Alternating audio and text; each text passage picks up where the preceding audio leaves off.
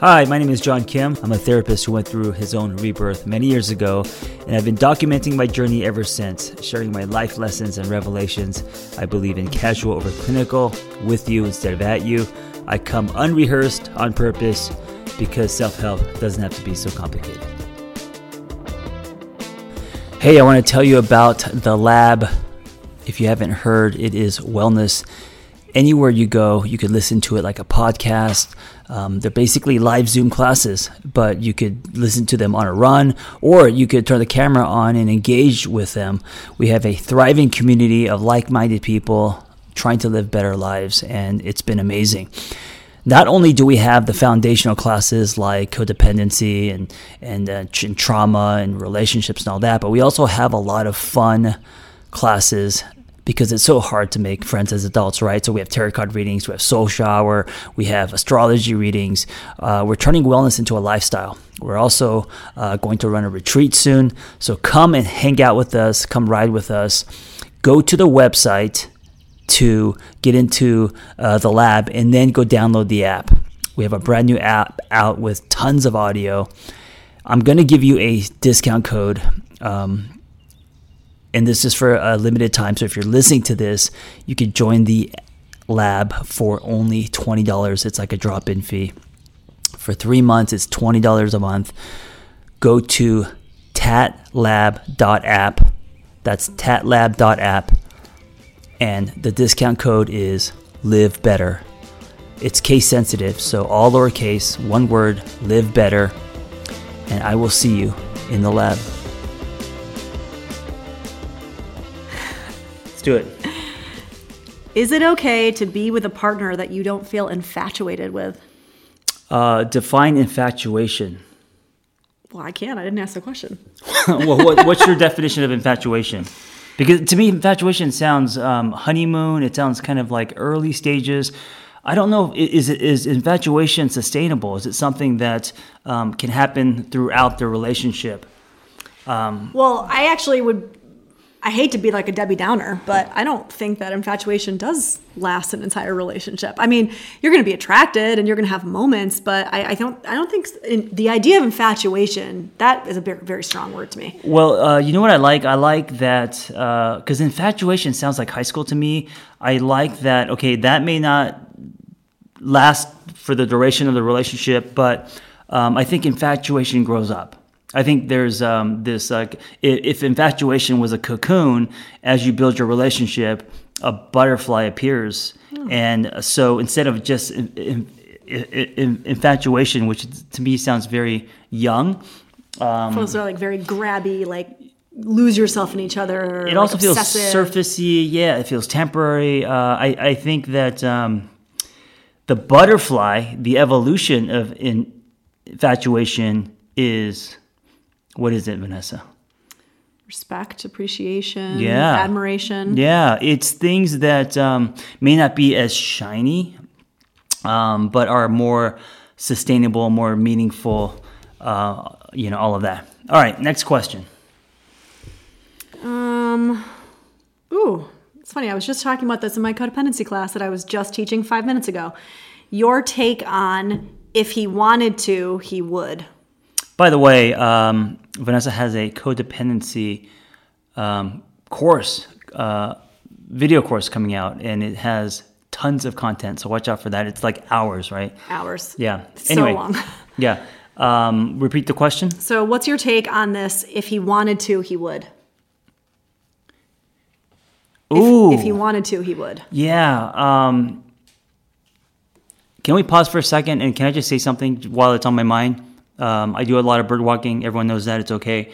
I realized that because I struggle with patience, I had a stomach ache this morning, and I thought I've come a long way, and I realized that I have snapped back because I wasn't patient enough for the Alka-Seltzer to completely dissolve all of 60 seconds. So I started drinking it midway, and the tablet of the Alka-Seltzer went down my throat.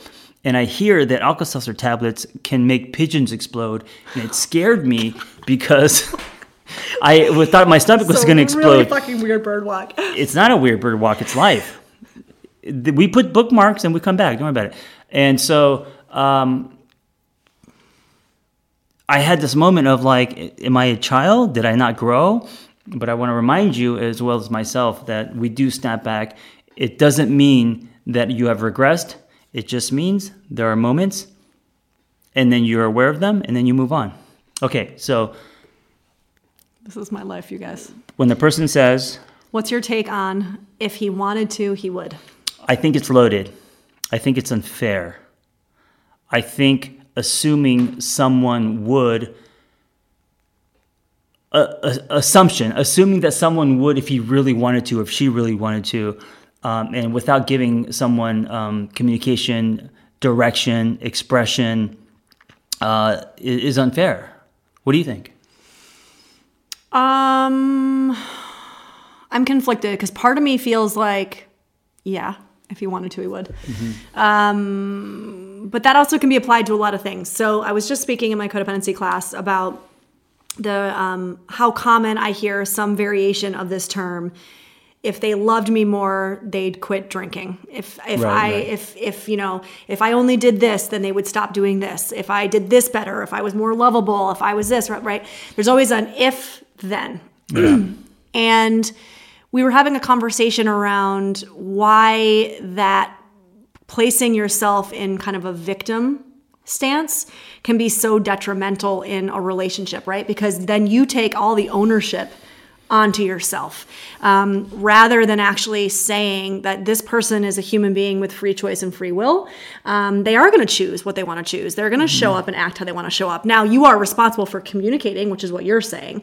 Communicating a need, communicating, when you don't text me back for a day, it feels like you don't want to be with me, or whatever the communication is. That is your responsibility. But from that place forward, it then is their responsibility, right? It's a 50-50 in a relationship. Yeah. I mean, it's like, if you say, if my partner doesn't have sex with me, 3 times a week, or doesn't have sex with me in this way, then it means that she's less attracted to me, right? Something like that. And again, that's unfair. That's in your head. That's not truth. It's speculation. A lot of why your partner may not be intimate may have to do with her and her journey, or his and his journey, and not you. And so whenever I hear this, like, well, if they really wanted something, or if they, really loved me, they would do that. It just sounds loaded. That's all I'm saying. Yeah. All right. Next question. Let's see. Sorry, guys. We do have a topic too, which we will try to tackle as well. So since this is, when Vanessa and I get together, I try to maximize our time because we are also parents. And so we've got a few different cameras rolling, and we've got we're answering questions, we're doing a live, and we're doing a podcast. And we have a baby sleeping. Yes, so there's a ticking clock, and we're killing a lot of birds. And so... how to get over the constant... Wait, I'm not done. So we try to make these a little bit longer. Okay, go ahead. How to get over the constant disappointment in dating. Oh, this is a good one. Especially your cup of tea. Yeah, especially today with the toxic swipe culture. Let me ask you, V, when you were single, because you didn't use dating apps a lot. No, I used them for like a couple months, and I was like, meh, I'm over it. Did you have a lot of disappointment while you were dating? Obviously, besides our collision? Besides with you.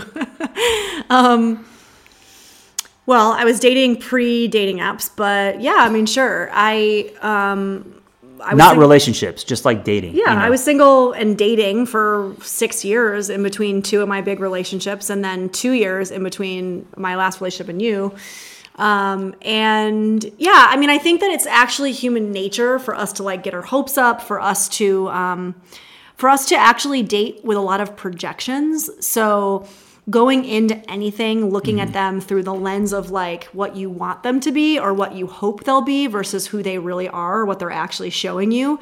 And it's common, and also something we really need to pay attention to. Yes. I've had a lot of conversations about dating with my friends who are very introverted, and I do think it's different for us because I'm very extroverted. So dating was never that hard for me because I actually just really enjoy meeting people, having conversations, meeting new people, acquiring relationships. Like that to me is fun. FOMO? JOMO. Yeah, exactly. And so Fear that of missing out, joy of missing out. I can definitely empathize with like the more introverted side of this, which is like, it's like pulling teeth of having to like sit and do the whole like, so, where were you raised? Like, what do you do for a living? Those kind of conversations.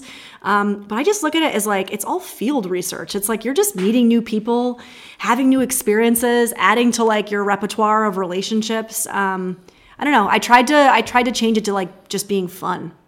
Yeah. Exploration. Yeah. So that was the answer in a wine glass, which is Vanessa. And so here, let me give it to you in a shot glass. One isn't better than the other. Sometimes you want shots and sometimes you want the wine, right? Okay. When it comes to dating, disappointment comes from one, expectation, and two, false advertising. So you're disappointed because you're expecting. So instead of just wanting to hear a story or meet someone that could possibly be a friend, you are pointing your love crossbow at this person. And expectation. Yeah, you're expecting to meet, quote unquote, the one. And I think this is why the one is so dangerous. It's a concept that's made by society, and it puts a lot of pressure. Is this person the one? Hey, I fell for it because when I first met Vanessa, some of my ambivalence and struggle was, okay, am I going to spend the rest of my life with this person?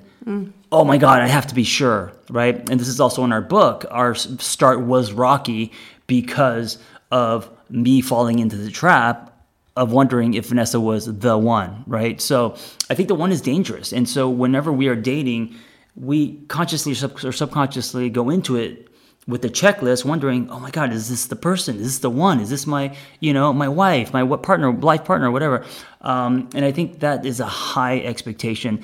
The greater the expectation, the greater the cliff that you're going to fall off of. So that's one. Number two, because of the dating landscape, because of apps and filters and a lot of pictures that are not true, there's a lot of false advertising. Mm-hmm. There's a lot of catfishing. And so because of that, we're disappointed left and right. And so I would say if you're dating, try to not have expectations. I know it's hard. Try to not have expectations. And two, present yourself in an honest way. I played with the apps for a while before getting into this relationship. I remember swiping on someone that looked like Drew Barrymore, and Drew Carey showed up. And it wasn't an exaggeration. It was she was so far from the photos that I didn't recognize her. And I was stunned. And I bought her dinner anyway, and we had you make the choice to just kind of go with it. But inside I was like, do you want someone to instantly be disappointed because you're not presenting yourself in an accurate way? Or would you rather show up and the person be pleasantly surprised, right? So I just think that is such an indication, though, of how much our society puts, like, this is partly what's wrong with dating apps. And I'm not saying dating apps are bad. I mean, they're nowadays like almost the best way to meet people. But yeah, it's common language now. Well, not just common language. I just think it's like, it's like our vernacular. It's how we interact in the world, and it just makes sense. But I don't know. It's like, I still think that, and you kind of said you did this, but even in that disappointment, there's still an opportunity, I guess, to like meet somebody and create some kind of connection with that person, even if that connection's not going to be based on physical attraction, right? Your makeup and hair looks amazing today. Thank you. Look at your eyes. I mean, part of it is like, I do want to say though, I'm not really able to read the comments in the live, but something happened to catch my eye where somebody said it's different when you're a parent, and I actually disagree with that.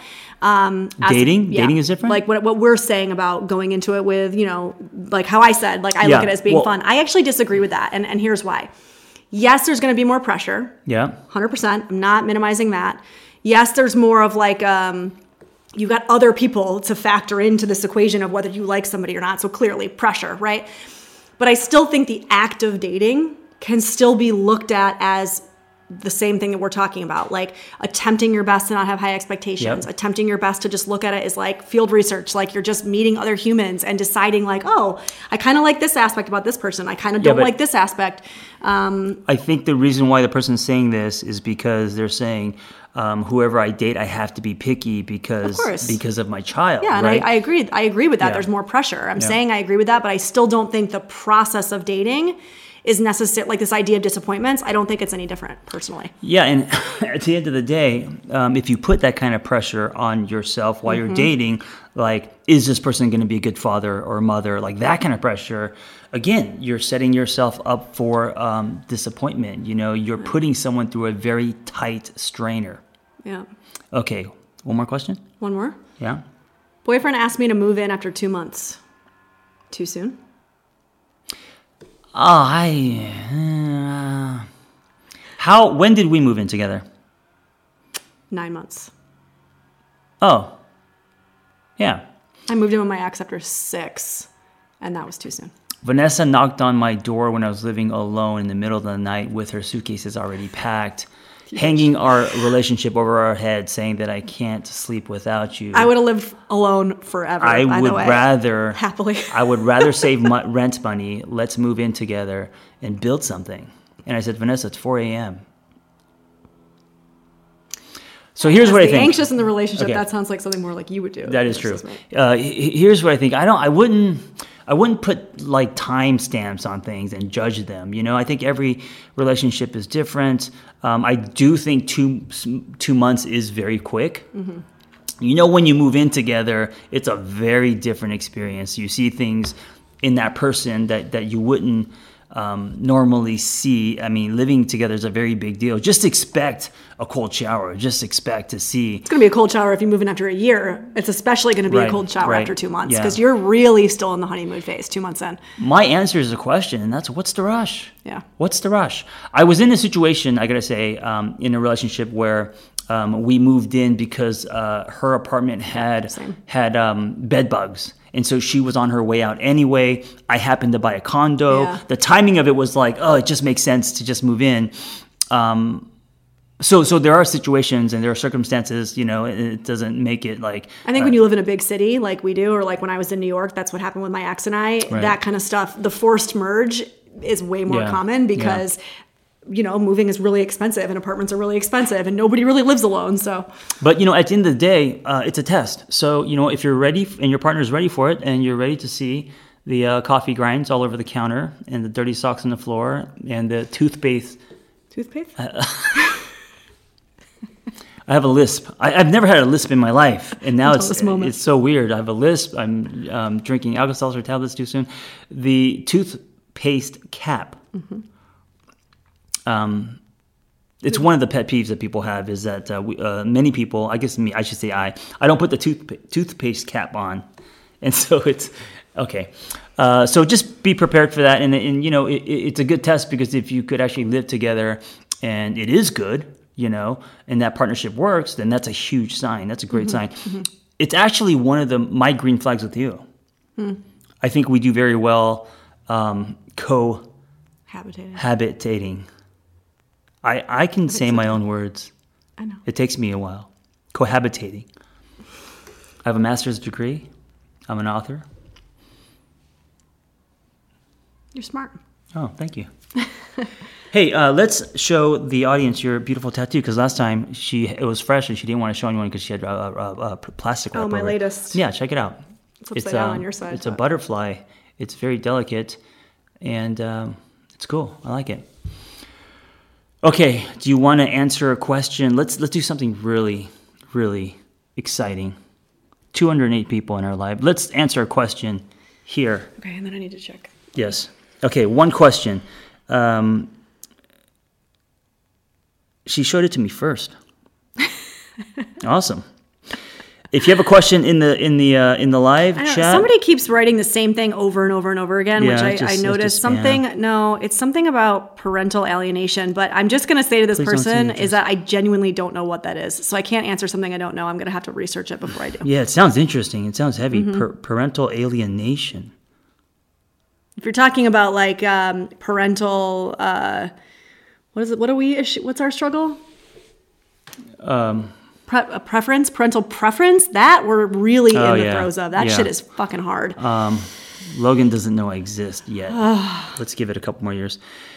Anyway, all right, no questions. Thank you for listening, and we'll continue to keep answering your questions. Hey, we got a question here. What if your spouse doesn't know depending on the week if they want to be married or not. Ooh. Ah, man. I wouldn't jump to conclusions. I would actually get into therapy. I would have a mediator.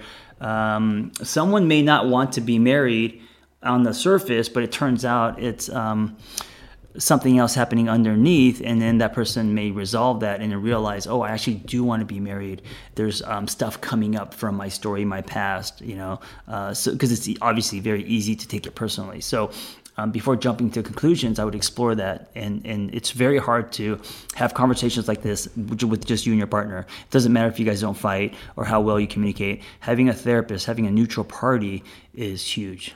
And I will say, as the person that's been on the receiving end of ambivalence, I love you, get away. It can feel very unsafe, and it can feel very unsettling, and it's impossible for you to show up in your fullest, intimate capacity when you feel like the rug can get pulled out from underneath you at any moment. So I want to validate that that's really hard, and actually, if you haven't already, that specifically is what you should be communicating to your partner around their ambivalence is the hard, the hurt that I just said. And let me open a giant bag before we leave and just kind of keep it open because it's a bigger conversation. But also, why ask yourself why marriage is important to you. What does marriage mean? Yeah, is it important to you because you genuinely want to get married to this person? Do you feel like there's a ticking clock? Are there parents? They're already married, no?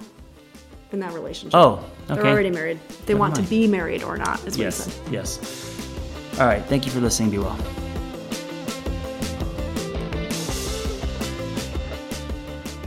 Listen, if you are great at helping other people and you have a passion for that and you want to find personal freedom and level up the skills you already have, it's time to become a life coach. Journey coaching. When I became a coach, there was nothing like this out there. And so I developed this coaching training program alongside Noel Cordeau, Journey Coaching. That's JRNI. And it is amazing. It's 100% live. It's everything that I wish I had when I was starting out. Meaningful, evidence-based education, real people, real community, lifetime support, and business development. ICF certified. Just go to theangrytherapist.com, my website, and click on Become a Coach and explore the Journey Coaching Intensive. See you in class.